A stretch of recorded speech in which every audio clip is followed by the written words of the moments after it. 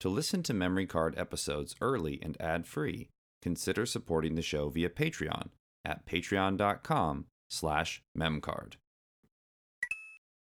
Hey there, video game fans. I'm Ben Bootoli. And I'm Scary Push Dustin. And this is Memory Card. Ooh. Scary Push Dustin, is that really the name that you came up with? Yeah, I think it's really good. I tested it with some kids and they were really scared of me.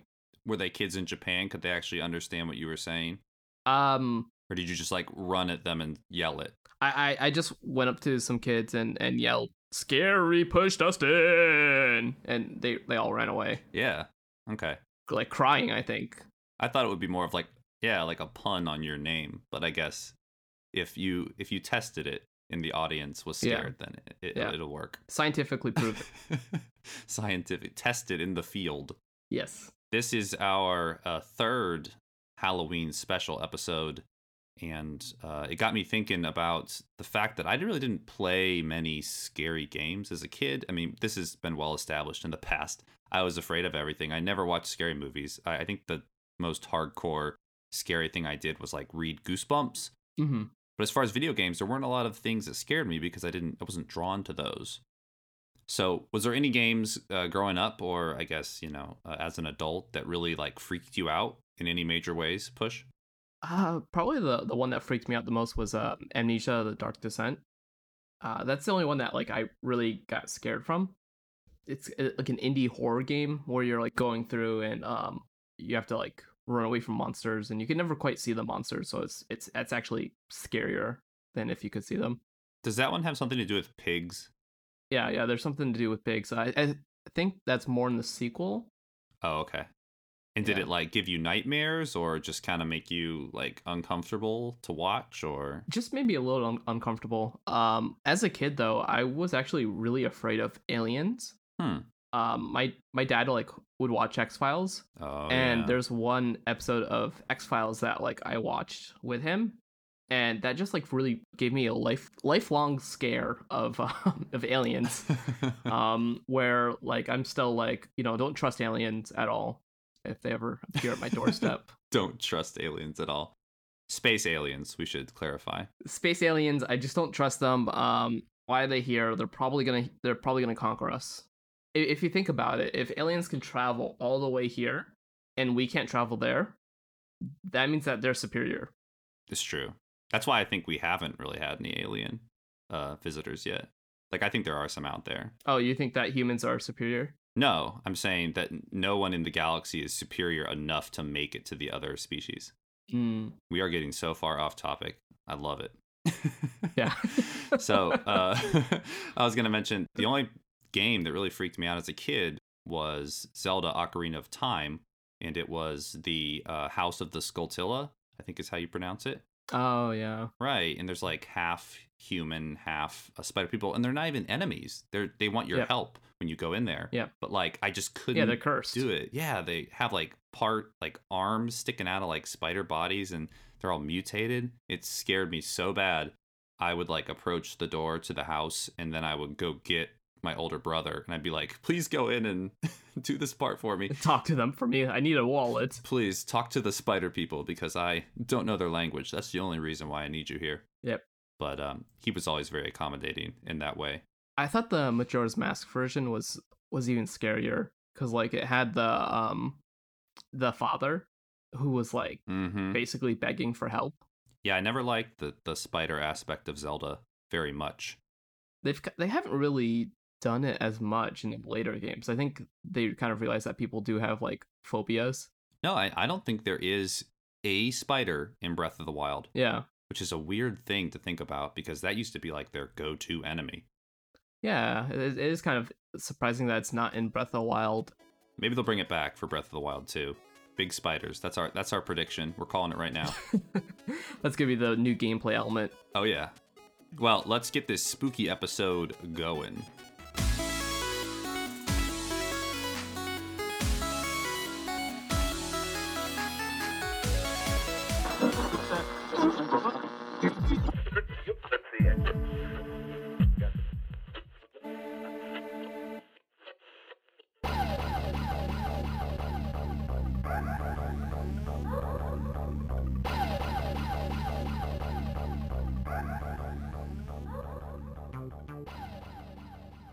So it should be noted that while we're recording this episode, it is the morning time for Push in Japan, Mm-hmm. and it is nighttime here in Indiana where I live.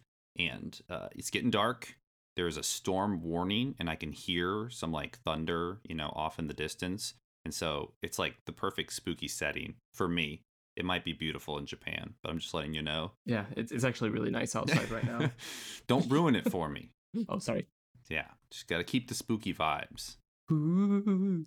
And I will say this episode does cover some like more mature content, I guess, like, people dying, people being murdered and murdering each other, and some demon stuff. So I'll try not to get too graphic about it, but kids, if you need to check with your parents, I don't know how many young listeners we have, but just in case, this is my warning to them.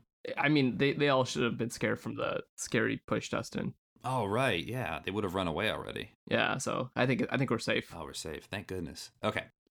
So today's episode is focused on the Clock Tower series. Are you familiar with this series at all? I definitely have heard of it. Okay. I know some basic information about it, but I don't know a lot. Yeah. Well, my thought going in was like, it's kind of a classic. I don't know that much about it. And I was a little worried that there wouldn't be enough information about it on the web. Mm-hmm. Boy, was I completely wrong. There's like way too much information. But we'll get started with the director of the game, whose name is Hifumi Kono. He actually got to college and started making little card games on his own. And he made like a Yakuza card game where you tried to like take over other people's turf, and his classmates were like loved it so much that he was like, maybe I don't want to be an accountant like I had planned on. Maybe I want to work in the gaming industry. And he knew like some coding skills. I think he knew some basic, and decided that he was just going to start like passing his resume out to every game company that he could find that had an opening.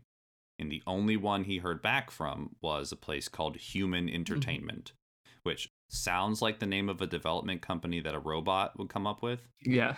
Who's like trying to pretend like, yes, Human Entertainment. Yes. We are for the humans. So he decided not to become an accountant, and he got hired on at Human Entertainment 1991.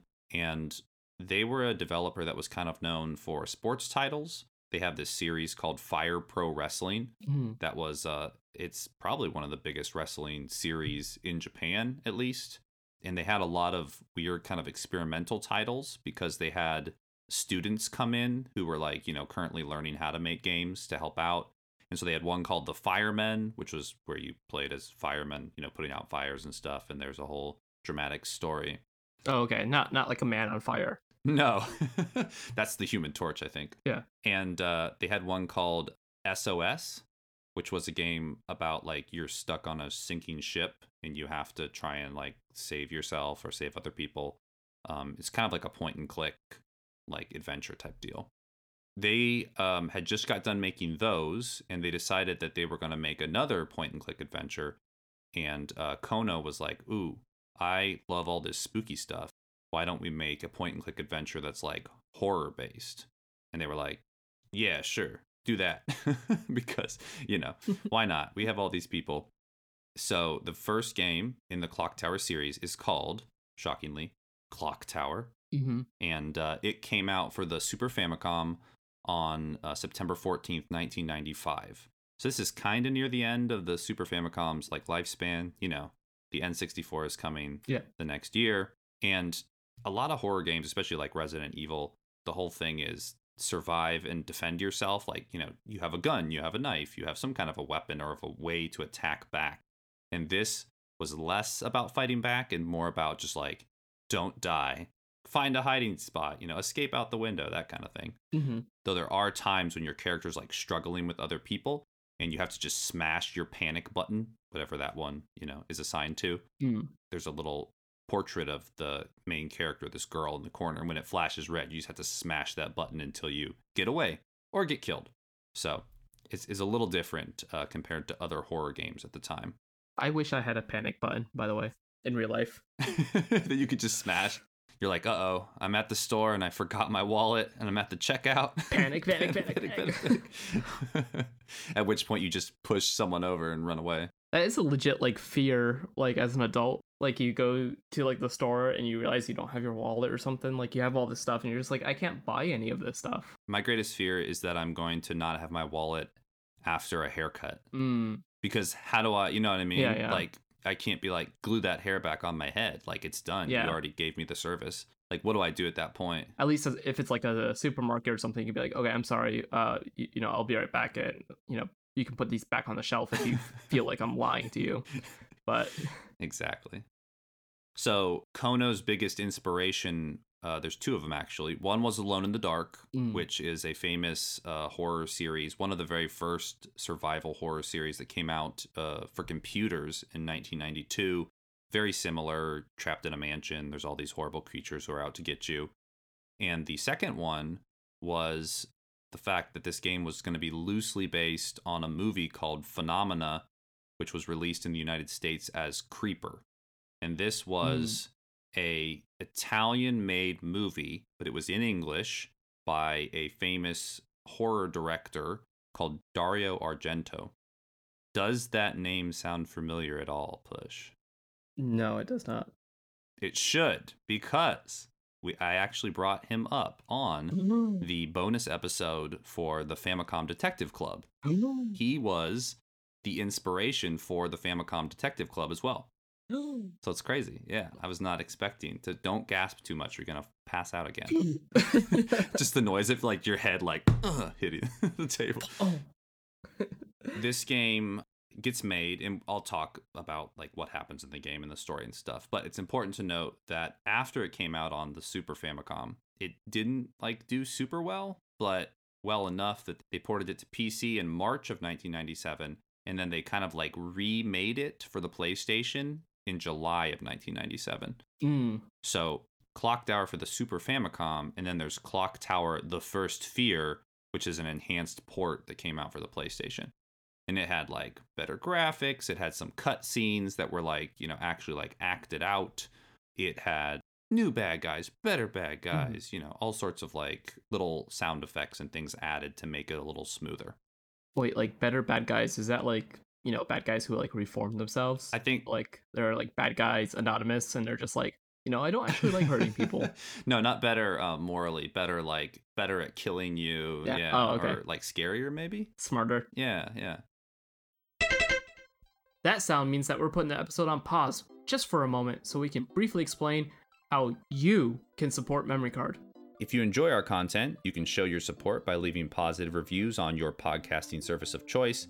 4 or 5 stars and a few kind words go a long way when it comes to convincing others to give the show a listen, so please do so if you find the time. Spreading the word is also super helpful.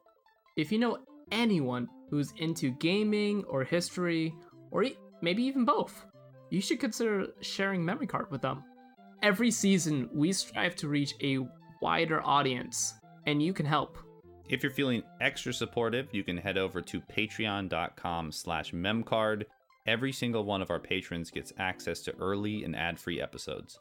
Higher tiers include bonus episodes, shoutouts, stickers, and more. We certainly hope you'll check it out and consider becoming one of our lovely patrons. Once again, that's patreon.com/memcard. Oh yeah, I put my Memory Card sticker on my phone case. Where'd you put yours? Yeah, I slapped one on my laptop, and I also put one on my skateboard helmet. Wait, you got more than one? Thanks for taking the time to hear us out. Let's get back to the show. I know you can hear me. Surprisingly, there was a port to the Wonder Swan, the handheld, that was released in late 1999 and is considered like the worst version of the game. Oh. And this isn't usually like an interesting point, but I thought it was that when it launched for the Super Famicom in 1995, the game cost 11,400 yen, which is like $115, which in 2021 is roughly $200. Oh, wow. It's like going out and spending $200 on a point and click game, a 16-bit one. Later, they made it available for the Nintendo Power cartridges, which Push, you've talked about many, many times in the past. Yes. Which are like little cartridges you could take to kiosks and load up games. And if you did it that way, it was only like $10. So sounds like a much better deal. Yeah. So the story, as I mentioned before, that movie that it was kind of, inspired it. It stars Jennifer Connelly, the actress, as a character named Jennifer Corvino. So guess what the name of the character is in Clock Tower? Uh, Corvina. No, Jennifer. Ah, Yeah, Jennifer played Jennifer, and now in the game that's based on it is called Jennifer. Very original. So Jennifer is adopted from an orphanage along with 4 other girls by this rich woman whose name is Mary Barrows. And I feel like if you don't adopt like 5 kids at once, that should be like a big, red flag for the person running the orphanage. mm-hmm. But she lives in a mansion with this big clock tower. This is where I put in the spooky thunder sound effect. And almost immediately as she brings home these girls, she just like tries to start killing them, stabbing them, poisoning them, luring them into traps. And because it turns out that this woman, Mary, is into some like spooky stuff, like occult devil worship. And a while back, she gave birth to a pair of demon babies. Oh, that's always not good. Yeah, no. Once again, big red flag. You got to check that kind of stuff. Orphanage. Yeah. So she's been luring victims into her home so she can kill them and feed them to her sweet little boys. Mm. And there's some weird background on that. Like the doctor who delivered the demon babies, as soon as they came out, he was like, whoa, these are demons. And then they started eating him. And and so she like locked him in a room so they could like feed off of him for a while. Oh, that's kind of nice of her, I guess. I mean, yeah, honestly, like throughout this game, she like really loves her children. She really does. But the problem is that they're demons. Yeah, they're devil spawn. So, and you might be like, "Hey, what about her husband, the father of the demon boys?" Well, he like wasn't super thrilled about the whole demon thing. Yeah. And so she just kind of locked him up, not to feed her children, but just like, "Hey, you're going to suffer like until you love your children." Oh, I mean, she has the kid's best interest in heart. Yeah. So let's talk about those kids. First, we have Dan Barrows. So I want you to picture Jabba the Hutt, but kind of like light pink, purple color, but with a big lumpy baby head and very slimy. Okay, this is essentially what Dan looks like. Okay. And you really don't see him till the end of the game because he like lives in the basement in like some cave because he's so big and terrifying. I am going to spoil this game for people, so I'm sorry. If you're like really looking forward to playing Clock Tower, the original, I'm going to ruin it for you right now. Skip like 5 minutes. Yeah. So when you escape from him, when you're smashing that panic button to get away from him, you basically knock a candle onto him and he lights on fire and burns, all of his body. However, it turns out that horrible slimy body of his was actually like a cocoon that was made of like the blood and flesh of his victims. So says the director, Mr. Kono, after the fact. Mm-hmm. And in the Famicom original, he just like burns down. He's dead. However, in the PlayStation version, the enhanced one, after he burns down, there's another little boy inside of him. Mm. And this is going to come into play later. Oh. Speaking of other little boys, the other boy, Bobby Barrows, which makes me think of like King of the Hill. Mm-hmm. Dang it, Bobby. Dang it, Bobby. Quit killing the guests. So this is a kid that most people know. He's like the main antagonist of the series. He's got this like ghostly like skull sunken face and this like messy blonde hair. He wears like a boy's school uniform, like little navy shorts and a matching jacket. And he also has a huge pair of bloody scissors, which I thought were gardening shears, but every time I look at the art, I think they're just really large scissors. And he's a rascal, this one. Mm-hmm. He's the one who's like chasing you around the mansion, trying to cut you up with his big scissors and eat you, I guess, since his mom wants that for him. The game doesn't have game overs. It has dead end scenarios, and the majority of them are the result of him killing you with his scissors, which is terrifying. And to add some more horribleness to this fact, when asked why he gave the character scissors instead of something else like a knife or a gun, the creator Mr. Kono said that he thought guns and knives were too instantaneous, and he thought that scissors would be scarier because they like had to like take the time to close in on you. And he wanted to, and I quote, express the duration of pain. That makes sense. It does, but in like a really kind of twisted, terrible sort of way. So, as Jennifer, your objective for the game is to kill off the mom, Mary, kill the boys, and then escape. Mhm. And you can also help save other girls along the way, because as you remember, you were adopted with, 4 other girls. Unfortunately, you can't save all the girls, Mhm. but there are many different endings. You want to guess how many different endings they have to this game? I think I read that somewhere. It's like 10. Very close. There's 9. Okay. 9 different endings, and they all have alphabetical like names, like ending A, ending B. So that way you can collect them all. Right. It goes up to ending H, and then it jumps to ending S, which For special. yeah, as you know, in Japan is usually like the best one. Yeah. Depending on which ending you get, different things happen. And it's kind of surprising like how many different ways your actions early in the game can change things. But usually you want to kill Mary, and sometimes she gets pecked off the roof by crows. Sometimes you kick her off a ladder. Sometimes she gets electrocuted. You want to kill Bobby, who is the kid with the scissors.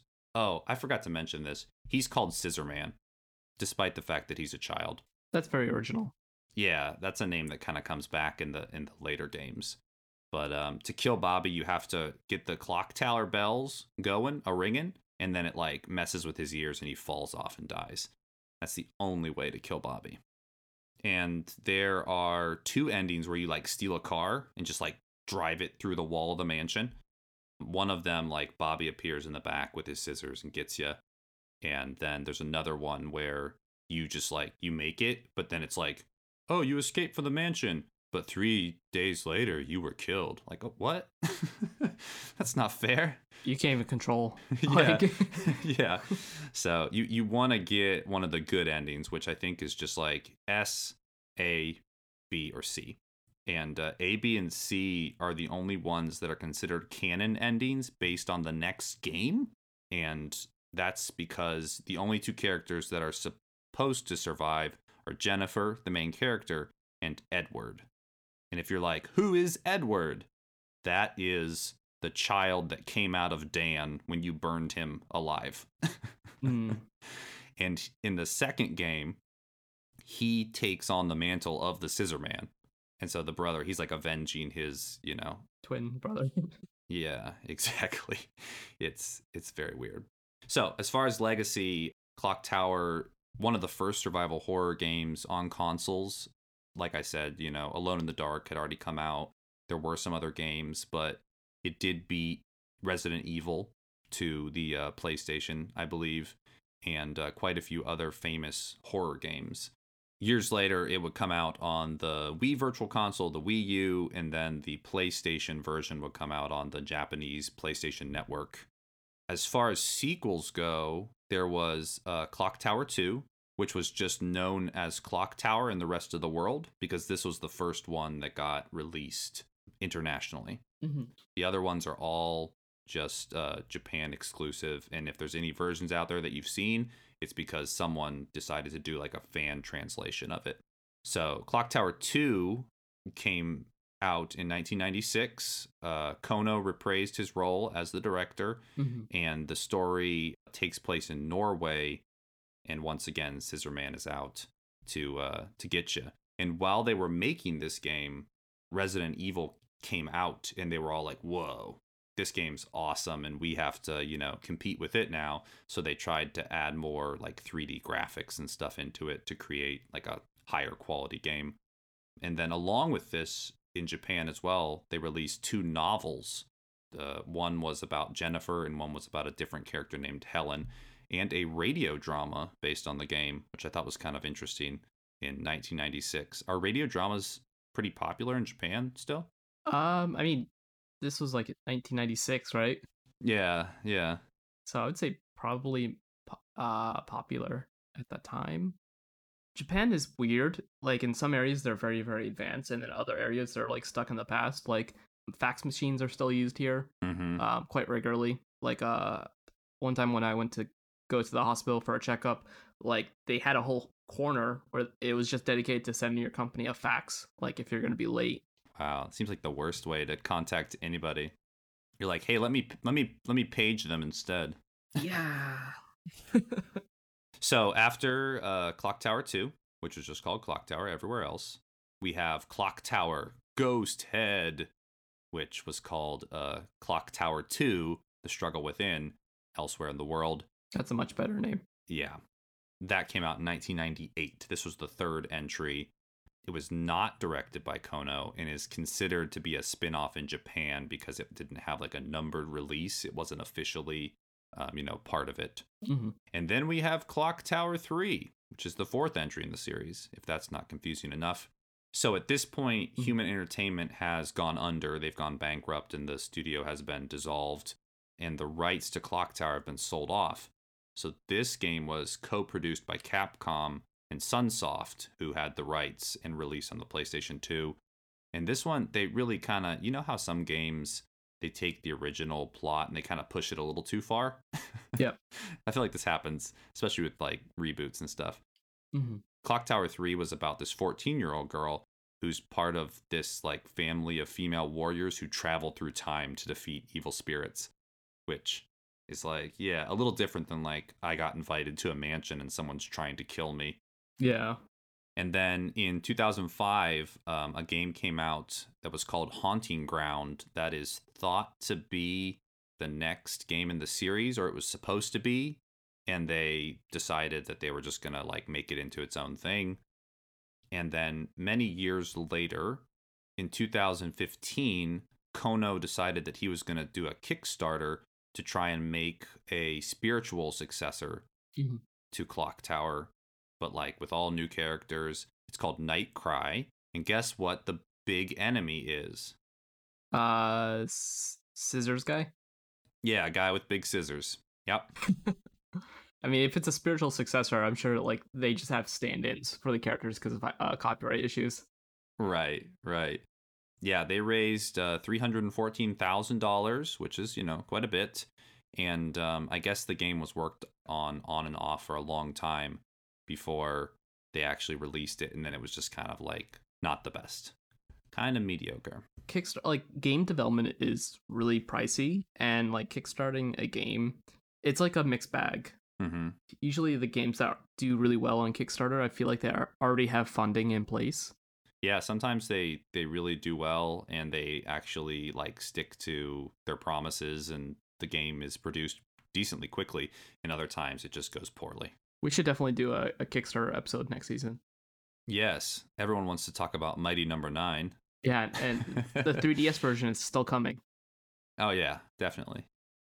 So this game, Nightcry, was made by Kono's new studio, which is called Nude Maker.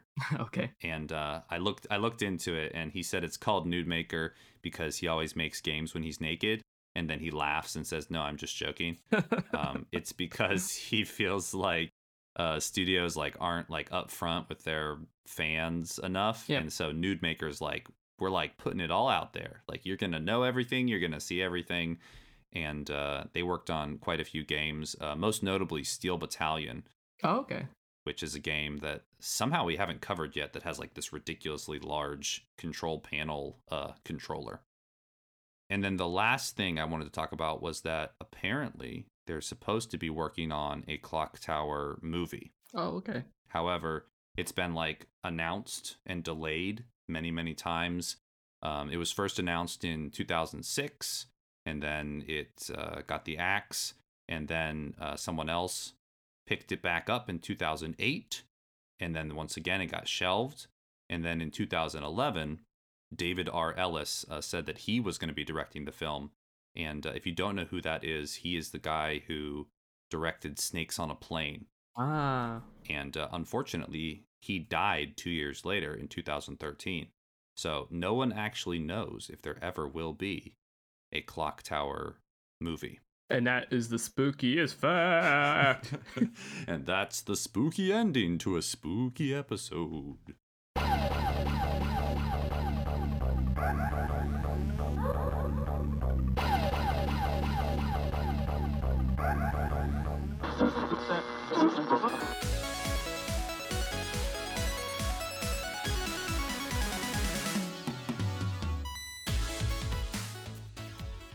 That's all for now. Thanks for listening. Our intro and outro music was crafted by talented chiptune composer Jamatar. You can find more of his bangin' beats by searching Jamatar, that's Jamatar, on Spotify or visiting jamatar.com.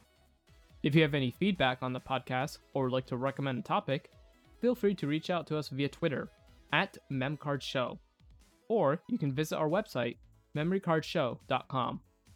If you'd like to follow Ben and I, we can be found at SuperBentendo and at PushDustin, respectively. Have you considered supporting Memory Card on Patreon? If not, we hope you will. Currently, we're supported by quite a few awesome people, all of which get access to early, ad-free episodes. These people include Jackson Bertoli, Taylor Bias, Cody Sam, Michael Strickland, Tyler Davis, Courtney Cotton, Harrison, Jorge Bajija, Manuel Vitella, Ray Schneider, Shala, Nick Callis, Sandra L., Robert Melville, and Aaron S. All of our Patreon info can be found on the support section of our website or on patreon.com/memcard. We'll be back really soon with some more gaming history goodness, so be sure to subscribe and leave a review if you've enjoyed the show. We'll see you soon.